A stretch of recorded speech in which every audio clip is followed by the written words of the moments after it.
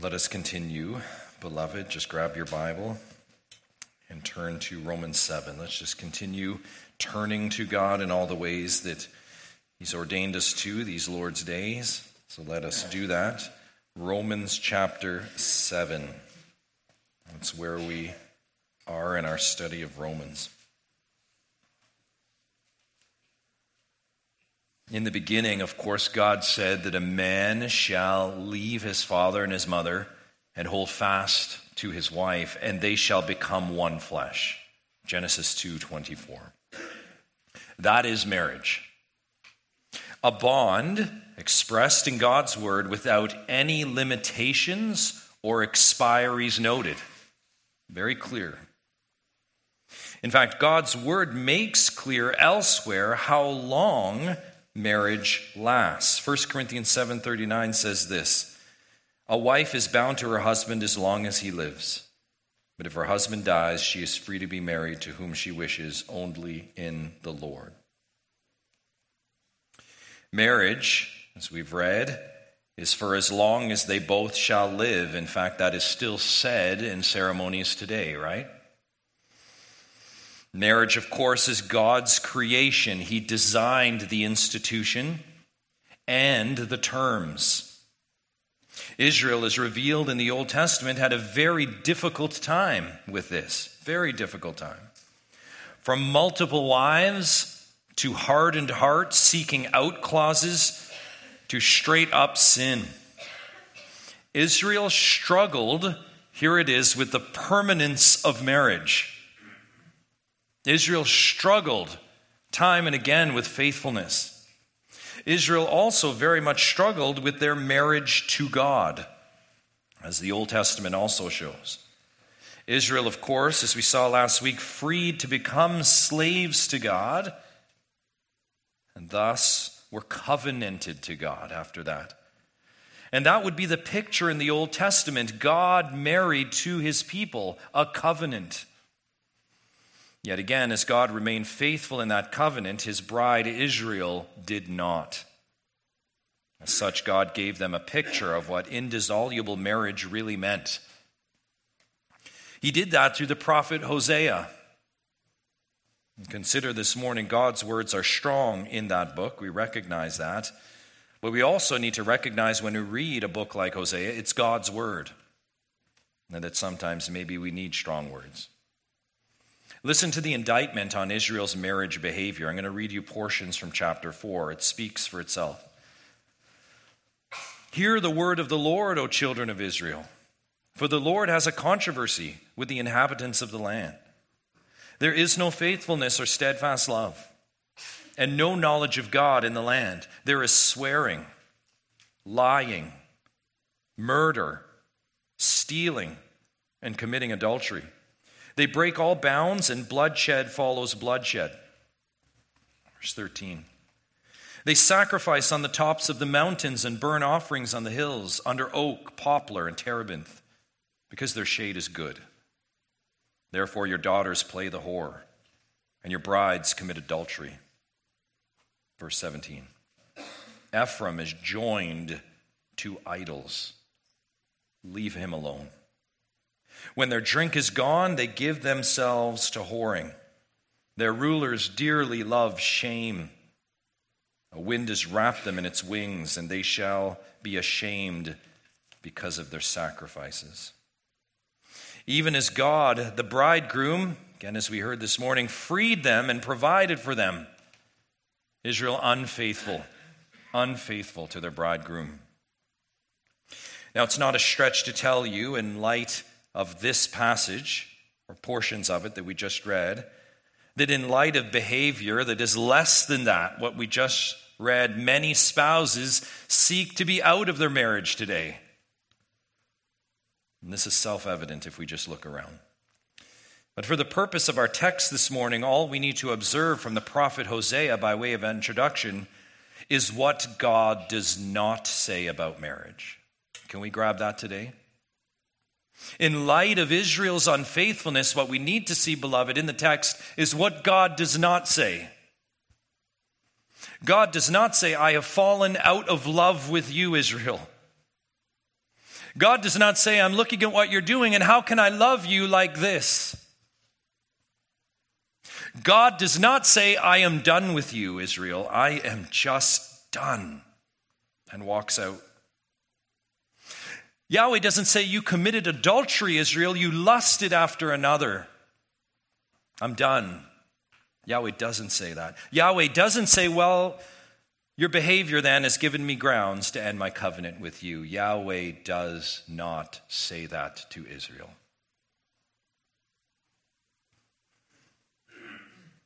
No, the covenant, the marriage between Yahweh and Israel, bride and bridegroom, was not conditioned on Israel's behavior or on Israel's faithfulness, was it? The text in Hosea, the Old Testament, shows this, doesn't it? Hosea specifically teaches us that once wed Israel, always wed. The message is clear. Yahweh affirms this, of course, in the passage Darrell read for us this morning. Far from forsaking Israel, Yahweh speaks, this is amazing, so we just sung, amazing love, speaks of an enduring love for his bride against this unfaithfulness, a love that Hosea 2:14 will allure her, bring her back, speak tenderly to her. And a love, Hosea 2:19, that is a union forever. That is marriage, as Hosea teaches us, for life. And that picture is precisely the picture that the Apostle Paul refers to as we open up chapter 7. That's why it's pertinent this morning. And not just marriage generally, but the permanence of marriage. Paul refers to marriage in this chapter precisely because of this, and we're going to see this, because it is for life. And as marriage is binding on spouses as long as they both shall live, so too Paul will show law. This is precisely the point. The law, once given by God, is binding until death. Let's see now in God's word, Romans 7. Let's read the verses we'll look at this morning. Or do you not know, brothers, for I'm speaking to those who know the law, that the law is binding on a person only as long as he lives? For a married woman is bound by law to her husband while he lives, but if her husband dies, she's released from the law of marriage. Accordingly, she will be called an adulteress if she lives with another man while her husband is alive. But if her husband dies, she is free from that law, and if she marries another man, she is not an adulteress. Likewise, my brothers, you also have died to the law through the body of Christ, so that you may belong to another, to him who has been raised from the dead, in order that we may bear fruit for God. For while we were living in the flesh, our sinful passions, aroused by the law, were at work in our members to bear fruit for death. But now we are released from the law, having died to that which held us captive, so that we serve in the new way of the Spirit and not in the old way of the written code. Let us pray. Our Lord in heaven, God, would you please open our eyes to see truth this morning, truth in your word. Let us receive that truth. Plant it deep in us. And Lord, let us live it out, we pray. Not just for our good, but your glory. In Christ's name we pray. Amen. So look at those 6 verses. There's 2 marriage unions that are in view there. And they are separated, they're divided by death. Do you see that? As we work through each verse this morning, we will examine both marriages. We're just going to do what the text does for us. We're going to look at both. So let's begin first with the principle. The principle. And we're going to see this actually right through to chapter 8. We're going to see this. The principle. Back to verse 1. Or do you not know, brothers, for I am speaking to those who know the law, that the law is binding on a person only as long as he lives? Look at that. Or do you not know, brothers, for I'm speaking to those who know the law. This is Paul's way of saying, brothers, you should know. I'm speaking to people that should know the law. Why? Well, he goes on to say, look at this. I am speaking to you. You Romans, you Christians, you should know the law. At this point, in light of that, we need to be reminded of the context of this letter. Remember, as we pull back, it's helpful to do this. Written to the church in Rome, a church, as we learned from the outset predominantly a cosmopolitan Gentile city. And that's what you would expect from a big city. We covered, of course, that in chapter 1, but remember this specifically. Chapter 1, verse 13. Remember this as Paul opened the letter. I do not want you to be unaware, brothers, that I have often intended to come to you, but thus far have been prevented, in order that I may reap some harvest among you as well as among the rest of the Gentiles. Paul is speaking to this group. Remember, this very much reflective group of what the church would be in the first century. And brothers, there, as Paul says this, to open this letter, refers to that mix. The majority, of course, would have been Gentiles. And Paul's point, as we saw there in chapter 1 and into chapter 2, is that the gospel of God was the power of God for salvation to who? Everyone who believes. Recall chapter 1, verse 16. The Jew first and also to the Greek. That is all saints in Rome, both. And for all saints in the early church of the first century, pre-New Testament letters even, I want you to think about that. Often they didn't have the New Testament that we have, or at least in their hands so readily. That religion of the first century, that movement was, of course, a very Jewish-influenced religion. To be Christian was to know the Messiah of the Old Testament. And to know Christ, that Messiah, was to know of the Jewish prophecies of his coming. That was what it meant in the early church. And these prophecies were, for the most part, the only writings that the early church had. They didn't have what we have before us, the New Testament. To be Christian then in first century Rome was to know Christ in the writings. And of course, those writings were what? As we've just said, the Old Testament.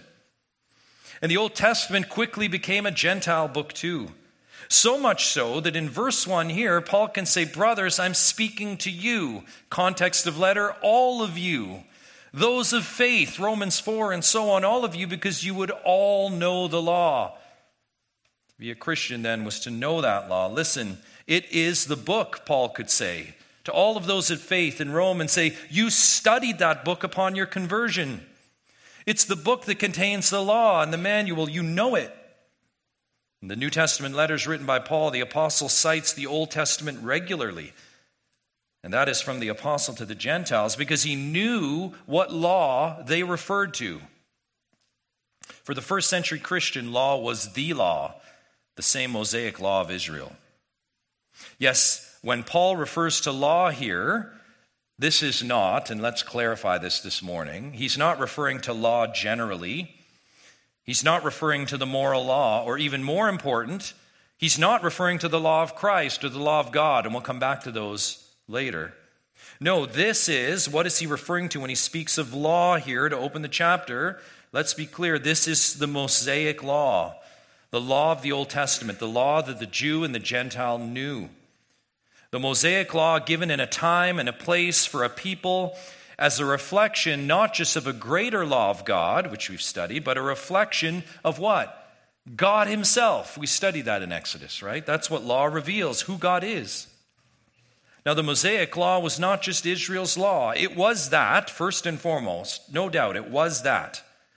But it was for every proselyte to Judaism, or every convert to Yahweh prior to the church. That's the key. The law was that of Moses. So for Christians in the first century, and here in Rome, as the New Testament not yet settled, the law was unquestionably the referent for the church, the law given on Sinai. Thus, Paul can say, now look at it again, brothers, Romans, Jews, Gentiles, if you're with Yahweh, if you have faith in Yahweh, I'm speaking to you, a people that know the law. You know Yahweh and you know his law.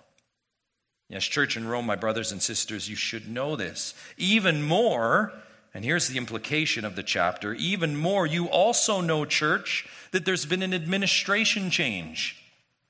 You know, church, that the promised one, the Messiah, has come.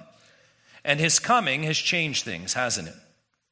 And primarily, here's the change, your relationship to the law, and the law you know has changed. And this is it. Paul wants to be clear here on a principle that informs that change. Let's look at it again. Verse 1. The law is binding on a person only as long as he lives. That's it. That's the principle.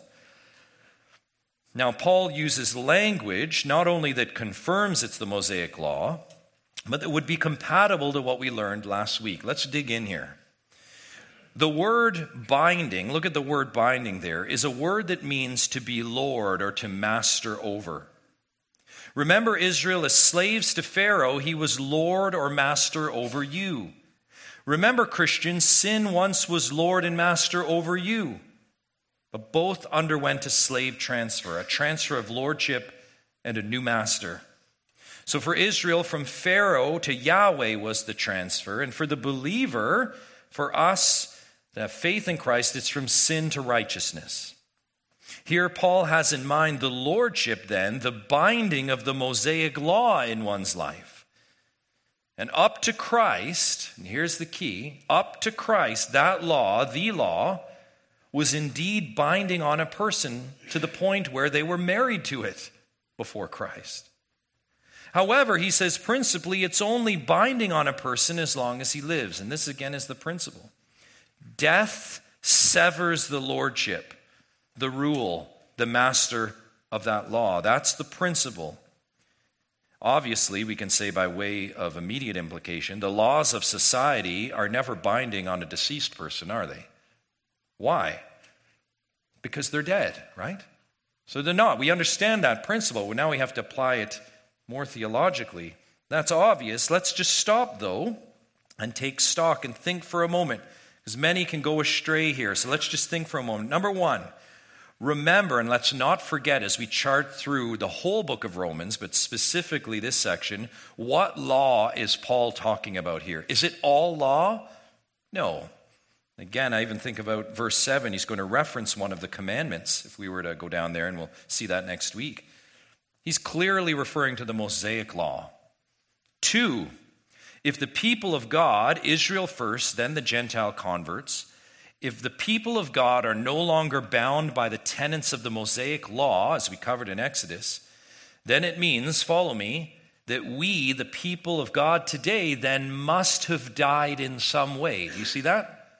If we're not following the Mosaic law, according to Paul, then we've died in some way, according to this principle. Now hold that. And then 3, if the Mosaic law no longer applies to God's people, and in one sense we've died to it, here it is, then does that mean we're no longer bound by law at all? And of course, most people, well, not most, a lot of people today say what? That's right, we're not. Thankful that I have nothing more to do with law. I'm under grace. Under grace, as we've talked about. And we see where the trouble arises, don't we? Especially if we stop there. And listen, beloved, not only if we stop there, if we peek backwards, go to chapter 6, verse 14. If we want to bolster some antinomian sentiments, we would say this: for sin will have no dominion over you, since you're not under law. See that? But under grace. At face value, then, if we just stop and only peek backwards and do nothing more, we're not under law, but under grace. And some would say, well, that seems plain. Now, I'm going to leave you hanging there because Paul and the text do. We're just going to follow the text, verse by verse. Before we can return to that hanging question, Paul gives us verses 2 and 3. And we're reminded of the principle so often in God's word. When we come at something that seems to say something, we what? Keep reading. And before Paul returns to the implication of death to the law, he gives a picture. So we've looked at the principle. Now let's look at the picture. Let's continue reading in verse 2.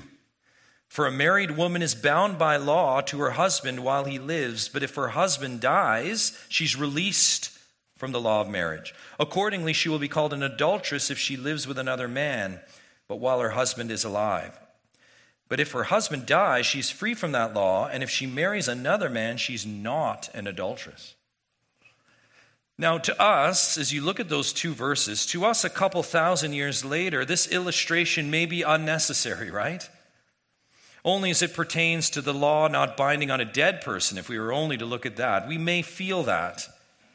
However, I might suggest we need this illustration, if for no other reason, for the institution that it actually refers to, and that, of course, is marriage. And my case in point to you is as plain as they read. Yes, the illustration and the truth is obvious, isn't it? Look at it again. For a married woman is bound by law to her husband while he lives. It's the same thing, remember, in 1 Corinthians 7:39. A wife is bound to her husband as long as he lives. It's very plain in multiple places of Scripture. Now, we don't have time, nor is it the point of this text to dig into marriage completely today. And that's why we reserve time this summer for that. We actually are blessed to see a marriage among us. We will see that. A wonderful opportunity, along with another study, to dig into marriage and all the other pieces that flow out from marriage. So stay tuned for that. And that's marriage institutionally. But today, we're going to do what the text does. Paul is using marriage as an illustration of a principle. And let's stick then to what he's doing. Marriage here is a picture.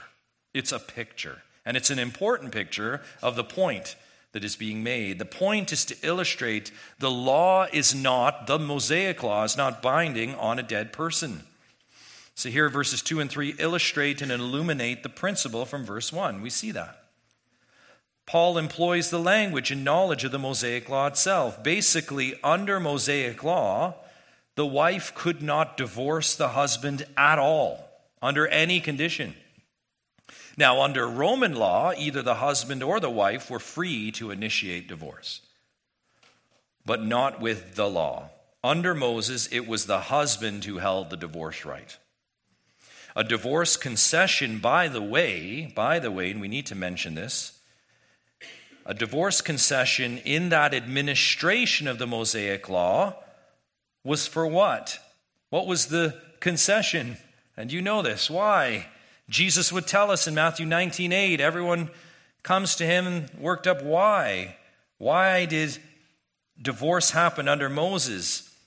And he says, because of your hardness of heart. And by the way, if we were to look at Jesus' words, as we should, he says Moses authorized, not necessarily God, but he did so. Why? Because your heart is hardened. Jesus would go on also to say, and this is often overlooked in that passage, but from the beginning, what?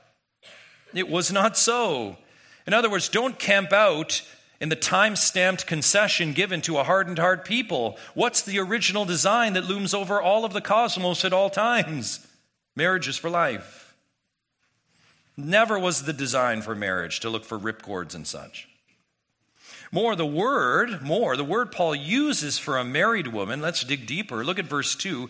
Look at that word in verse 2. It literally means, if you were to look in the original, under a husband. That's what it says.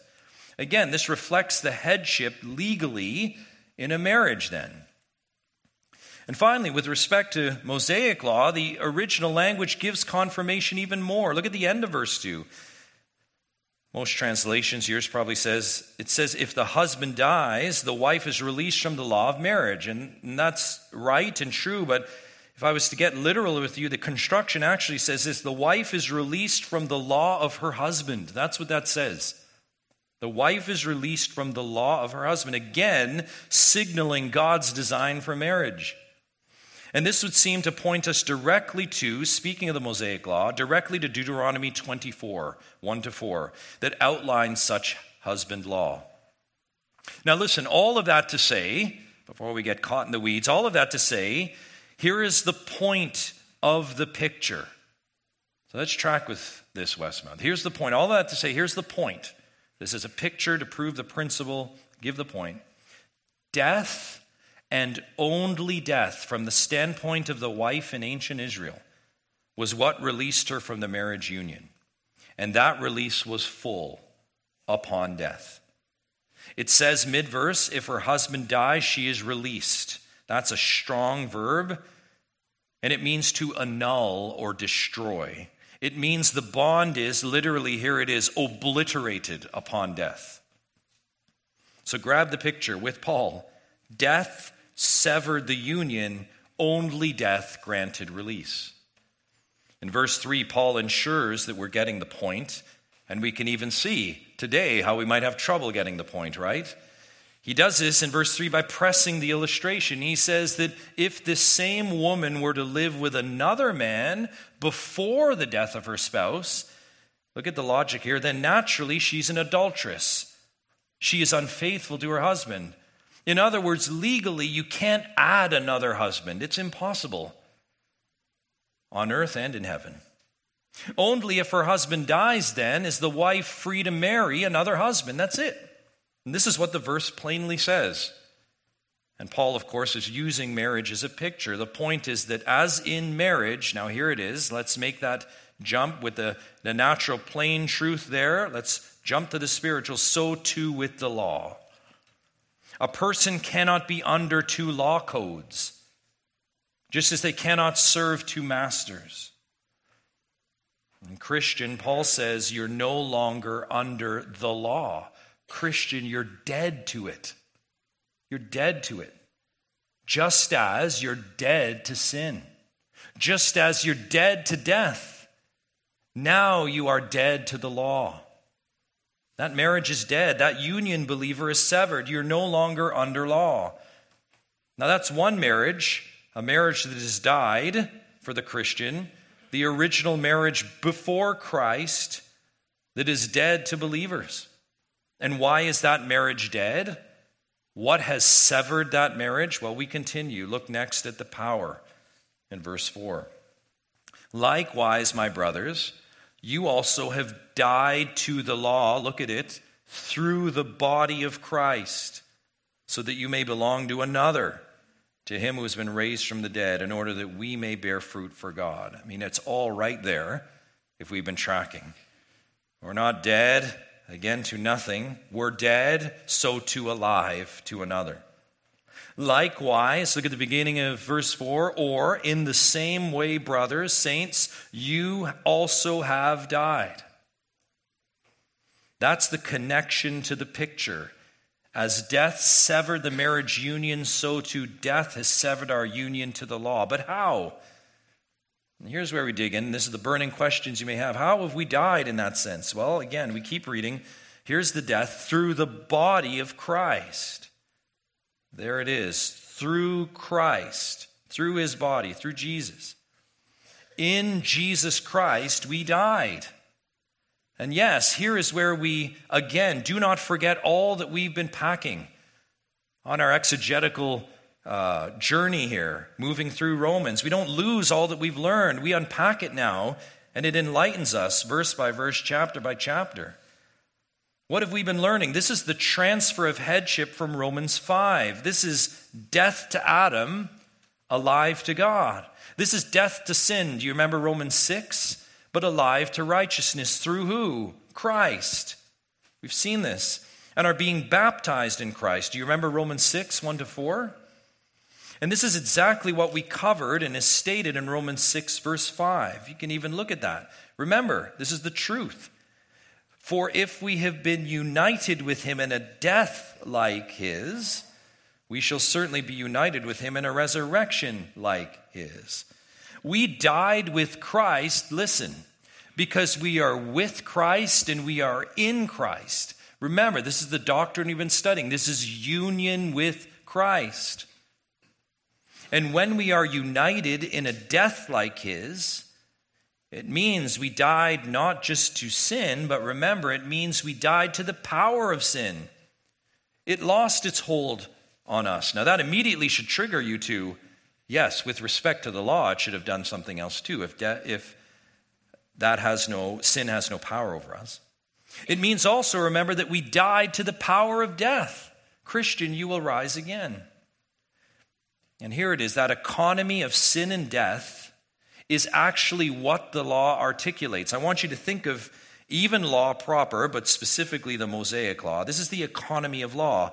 It's an economy of sin and death. Think of the law given at Sinai for a time and a people. It spoke clearly in these terms. It said, such and such is sin, and the penalty for this and that is sin and death and so on. That's what law does. It articulates those things.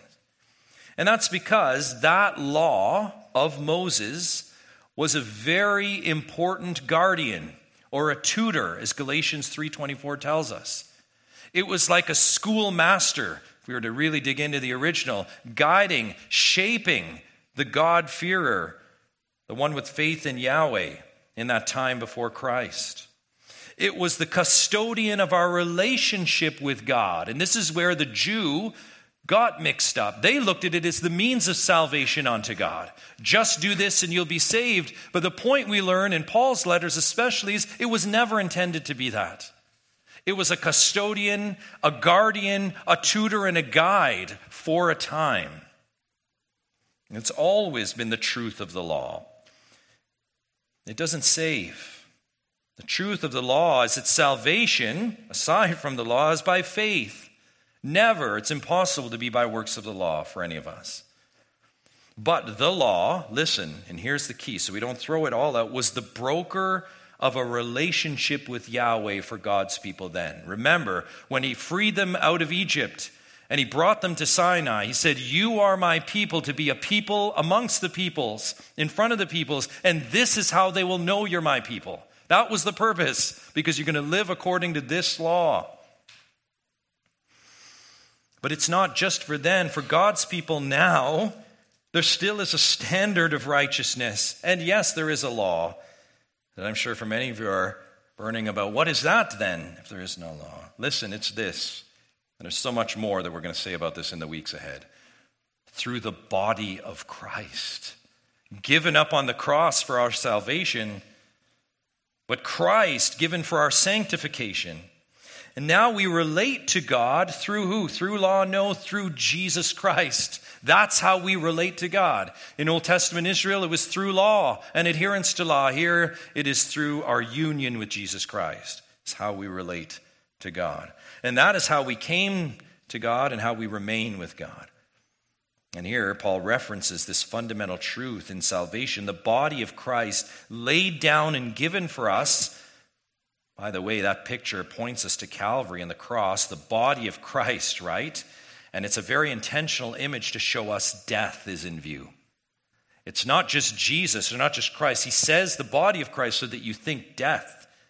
That's the principle, right? The body of Christ laid down, and in that body we too die, and then rising in death victory has brought about, if you're in Christ, a categorically new way of relating to God and to living life.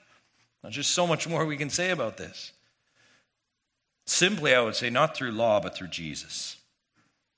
And again, much more to say on that before we run to abandon law. But look at this on living life in verse 4. Look at it again. So that you may belong to another. This is the death, right? In the body of Christ. So that you may belong to another, to him who has been raised from the dead, in order that we may bear fruit for God. This death to the law through Christ's body, note this, has a production change too. Did you catch that? There's a production change in the economy. And look at the end of verse 4, and it's this. Where there was a factory before Christ under the law bearing fruit one way, in verse 4, it's belonging to Christ now bearing fruit for God. Now we're going to see the comparator in a moment.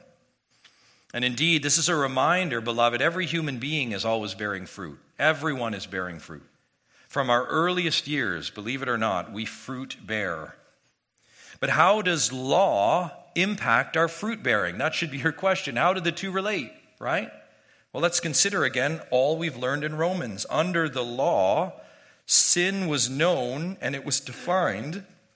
Romans 3, verse 20, by law.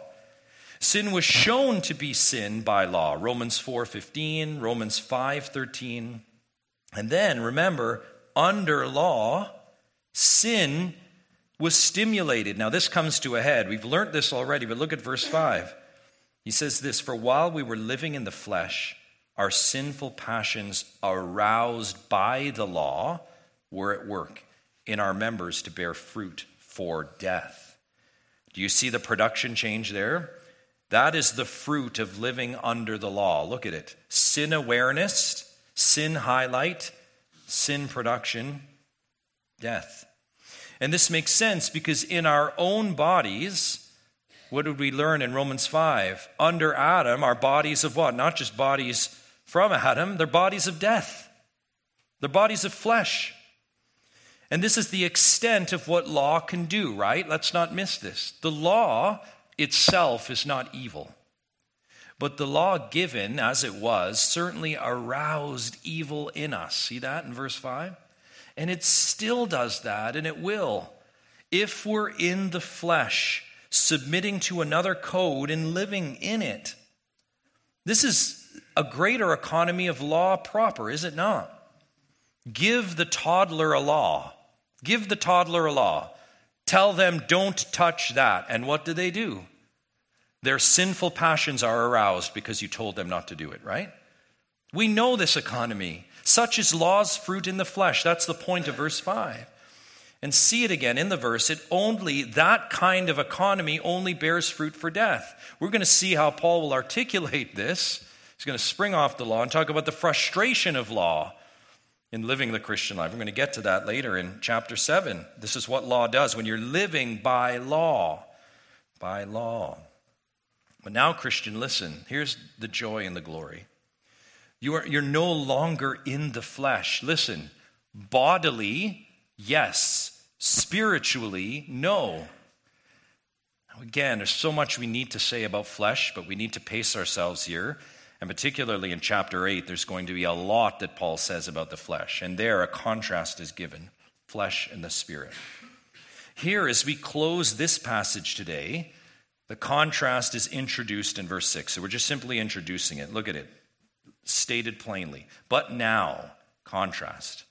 We are released from the law, having died to that which held us captive, so that we serve in the new way of the Spirit and not in the old way of the written code. Again, note, beloved, the same principle we see over and over again in this letter, in this Roman letter. It's the same motif that Paul keeps bringing us to. We are released, set free from one, but not as rebels onto nothing. We're set free from one to be yoked to another. Do you see that? This is the principle all the time.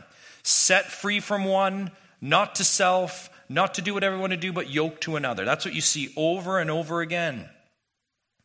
We've been released from Adam. We've been released from sin. We've been released from death. And here we see that we're released from the law. All of those things. Adam, sin, death, the law. We've been released from the law and its captivity. Right? Remember that guardianship. Right? That condemnation. The law revealing our guilt. We've been released from that. Praise God. In Jesus Christ. We're released then from sin and from fruit bearing for death under the law. We're released from that, from law, so that we serve. And here's the key nexus. Let's not miss this. Again, I must keep stressing it because of our instincts and our penchants for sin. We're not released unto self. We're released to serve, look at the text, the new way, which is the new way of the Spirit and not in the old way of the written code. Beloved, with law, this is the transfer. From the oldness of the letter, I love that King James says that, the oldness of the letter, that's good, to the new way of the Spirit, which, if we add that to all that we have learned in this letter, is the new way in Christ, in righteousness, in life, by way of the Spirit. And more, this is, again, to be clear, and we just again are introducing this to close, not the end of law, period. Right? Not the end of law, period. Romans 10:4, for Christ is the end of the law for righteousness to everyone who believes. The end of the law is Christ. So if you've been set free from the law, truly, listen to me, Christian, truly, it means you've been set free from the law so that you can be in Christ. This is really important as we close, so we just need to take time to understand this. It means, listen, we are dead to the law, to that law of Moses. Do you see that? Of a time and a place. We're dead to it. This is why, as I read so many people even this week, trying to understand what pieces of the Mosaic law apply to us. What do we have to do? Do we, avoid the goat and its mother's milk? And do we do this? Is it just the Ten Commandments? In one sense, I say, and I recognize the risk in this, but we're going to study this more. All of it we're free from, that time and that place. But it's because now we have a different law economy that we submit to. Not no law. We're dead to the law of Moses, but we're now alive to listen law's fulfillment. And who fulfilled the law? The Son of God, Jesus Christ. And listen, this is no longer law to God, but law through God. It's no longer law to God, it's law through God in Christ.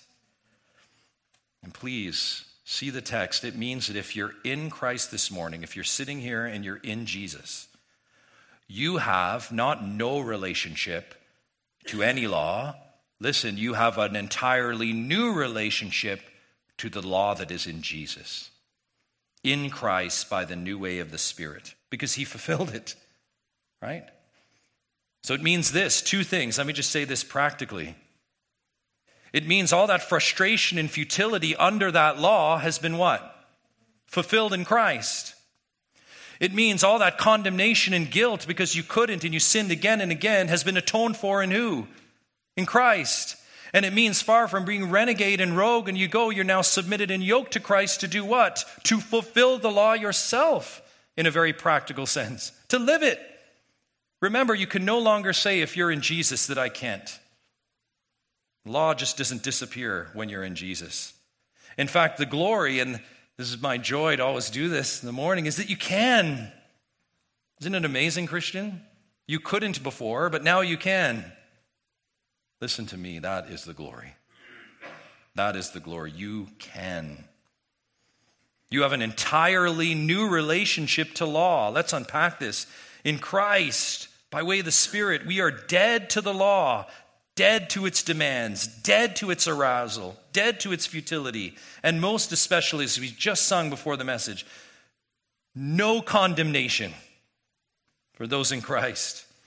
All of that, Christian, we're gloriously free. However, we're now alive to the law of God and the law of Christ, Galatians 6:2. That's our life. Yes, the great external law that is the very person of God himself. He is law. We learned that in Exodus, and now he is our identity. In that sense, it's theologically true to say, as Christians, we are a law unto ourselves in Christ. Law is no longer external. It's no longer a written code that we seek out on tablets and scrolls, but God's law is now written within us. And under this new way, law is our joy, and we look on it longingly. Psalm 119. Now, before you take that as a subjective experience with law, remember the expression of law that God left with us that is for our completeness, edification, and our life here and now, the Word of God in front of you. 2 Timothy 3:16 and 17. That law, which is really an expression of the law that now is on our hearts under the new way of the Spirit, we want to obey with a whole new heart. Yes, God's word is not only saying that believers now have the ability to do what is right, but here it is, that they will do what is right. As naturally as a tree bears fruit, so will the Christian obey. This is the new way of the new covenant, declared by the prophets proclaimed this, didn't they? That we, church, are the preview, the sneak preview of the new way that's just bursting forth through us, in us. It's the power that is only found in union and marriage with Christ. There is no other way. And listen, beloved, you can't relate to any law outside of Jesus Christ. Not only is the law embodied in God himself, you can't relate to any law.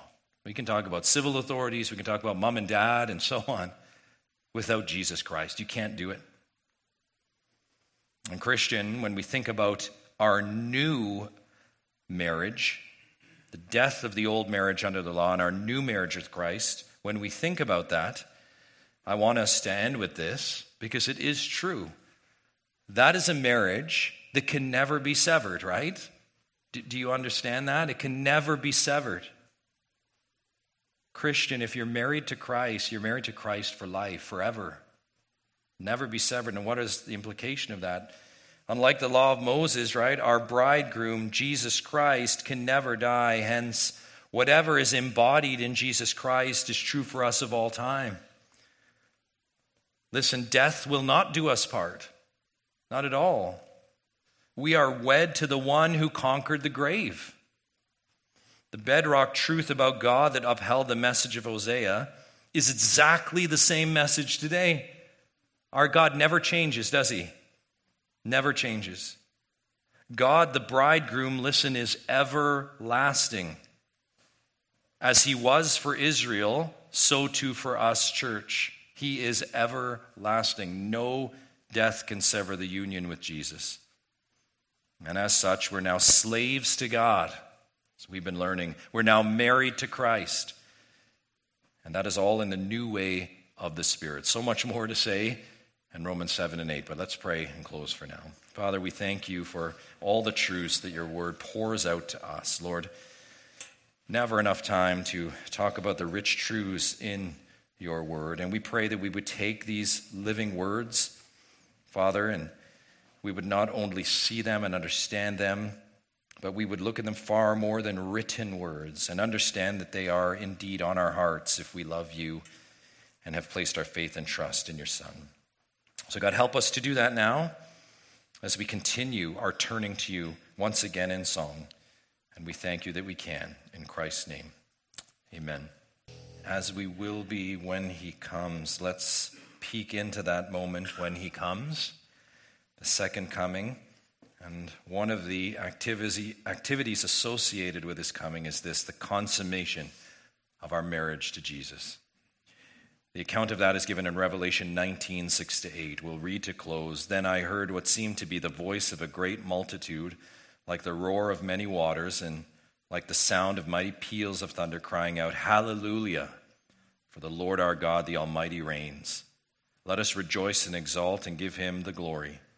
For the marriage of the Lamb is come, and his bride has made herself ready.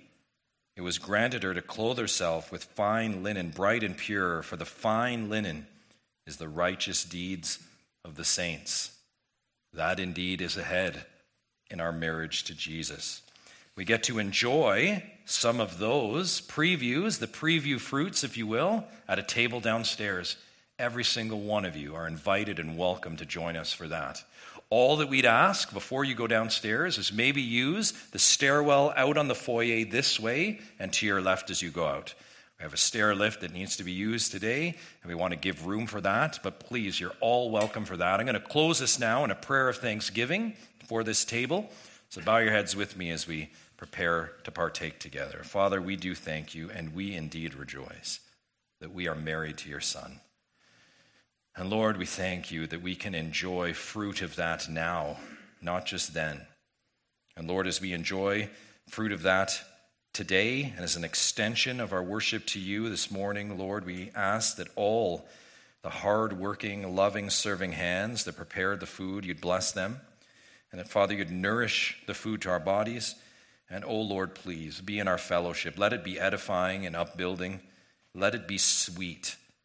As one, Lord, that would be a fellowship that would be unlike any other, Father, one that is a glory to you. So, God, we pray this now as we head downstairs. In Christ's name, amen. We will see you downstairs.